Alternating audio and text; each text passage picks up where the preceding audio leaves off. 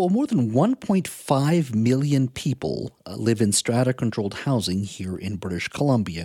You only have to listen to the housing debates that go on here at CKNW that we're going to see, hopefully, an increase in more housing being built, and a lot of them are going to be strata-controlled housing. And if you listen to this show and many others, we often talk about the death of the single-family home, which means greater density potentially in many of our neighborhoods with more condos and townhomes being built.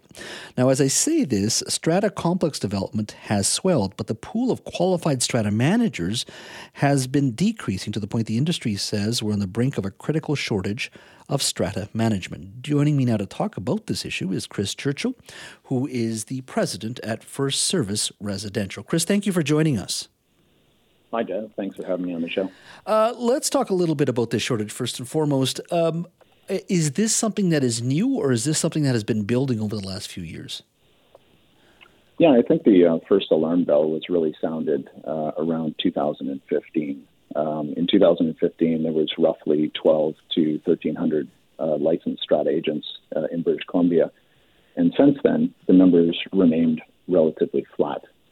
So it's not a new issue, but I think that over the past 8 years, what we've seen is a very large population of baby boomers and folks that are approaching the retirement age, which is putting, a critical situation in much more of a critical situation with 40 to 50% of the current licensed strata managers within retirement age. And in regards to the industry today, what kind of strain are we seeing on an individual basis, on let's say a strata property? What kind of things? Where do you see some of those strains? Well, what we're starting to see is that smaller stratas are having difficulty getting representation. As the shortage continues to build, smaller stratas, unless they're willing to pay much more money than what they're paying, unfortunately choose either not to get representation or simply can't afford to get representation. So with a finite amount of strata managers and kind of a ballooning amount of buildings starting to happen over the past 8 years, it's just simply left the smaller stratas without representation. What's considered a small strata before you move on? What's considered a small strata? Yeah, a small strata, I would say, is roughly anything between 50 and 70 units. So that would be a lot of townhome complexes or small walk-ups. And so companies like yours, like First Service Residential, very well known in the industry, you would work on some of the bigger stratas, the high-rises. Yeah, we specialize in high-rise, but we do manage stratas of all sizes.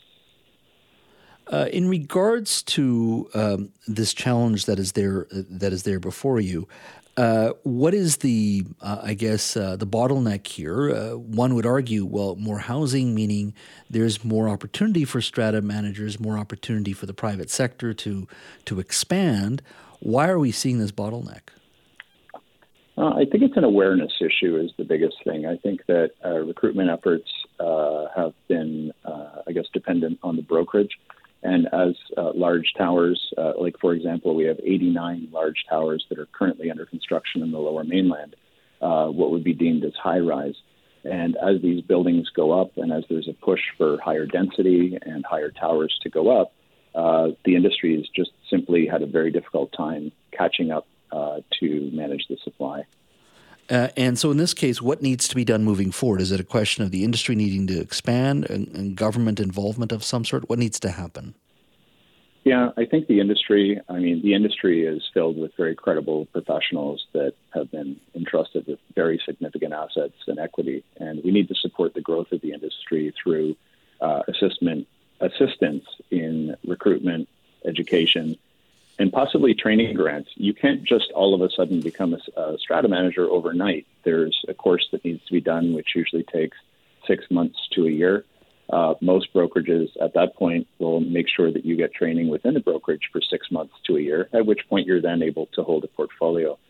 So even if drastic action was taken overnight, we're still 1 to 2 years away from solving the crisis that we're in, which is where the urgency is right now. And for a company like yours, a large company, as I said, well known in the industry, how are you dealing with it? We've invested a tremendous amount of money into training. We have a training program for new strata managers So anyone that's newly licensed can come into our company. We'll provide training and development, mentorship program, be able to work on small portfolios with a mentor manager, and be able to try to, supply our own strata managers. It's costly, but it's worth the cost. We also do a lot of training with strata councils. We feel that when strata councils are trained and knowledgeable, it makes everyone's life and job easier. We do webinars, trade shows. We have a podcast where we talk about hot topics on Spotify and Apple. It's called Strategize. So. Now, there's been talk about obviously removing any rental restrictions when it comes to stratas. How much of an impact do you think that will have on the industry? Well, I guess, I understand the reason. I guess it's a good idea. I think it was improperly executed. There's more move-ins, more move-outs with rentals and stratas. That puts more burden on strata councils, more burden on strata managers. We've all been renters at one point. You usually don't plan on living in that rental location forever. That means that we have new tenants all the time that have increased questions, increased inquiries, and so on. So just the workload in general in the strata complexes that are now going to be increasingly so rental communities, not just strata communities. It's tougher to build a feeling of community at times in those environments. Now, you talked about just difficulty getting insurance. Are you hearing of cases where smaller stratas have been unable to get insurance, or it's much more difficult to find representation?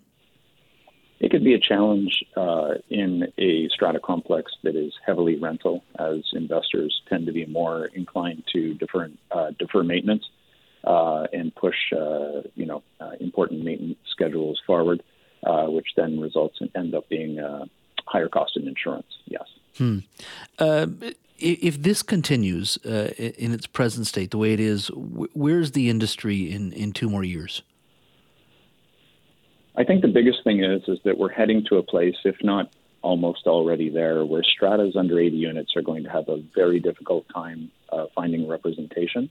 And then on the other side of the relationship there is large towers are going to have a shortage of managers that have the understanding and expertise to manage these very large, complex assets.